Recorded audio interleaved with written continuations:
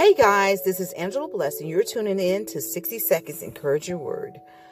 I'm going to read Isaiah chapter 40, verse 31. And it says, "They who wait for the Lord shall renew their strength. They shall mount up with wings like eagles.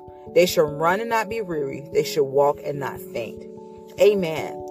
Isaiah chapter 40, verse 31 contains a great promise of strength for the weary.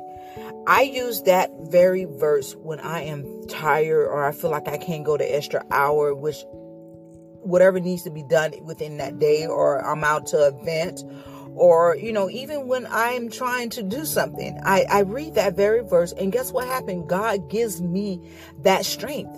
You have to believe in what his word is saying and what God is telling you in life.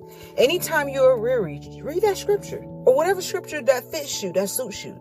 It works. God's word is spirit. It's light. It gives you light. It gives you CPR.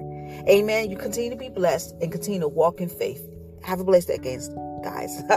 Love you. I'm talking so fast.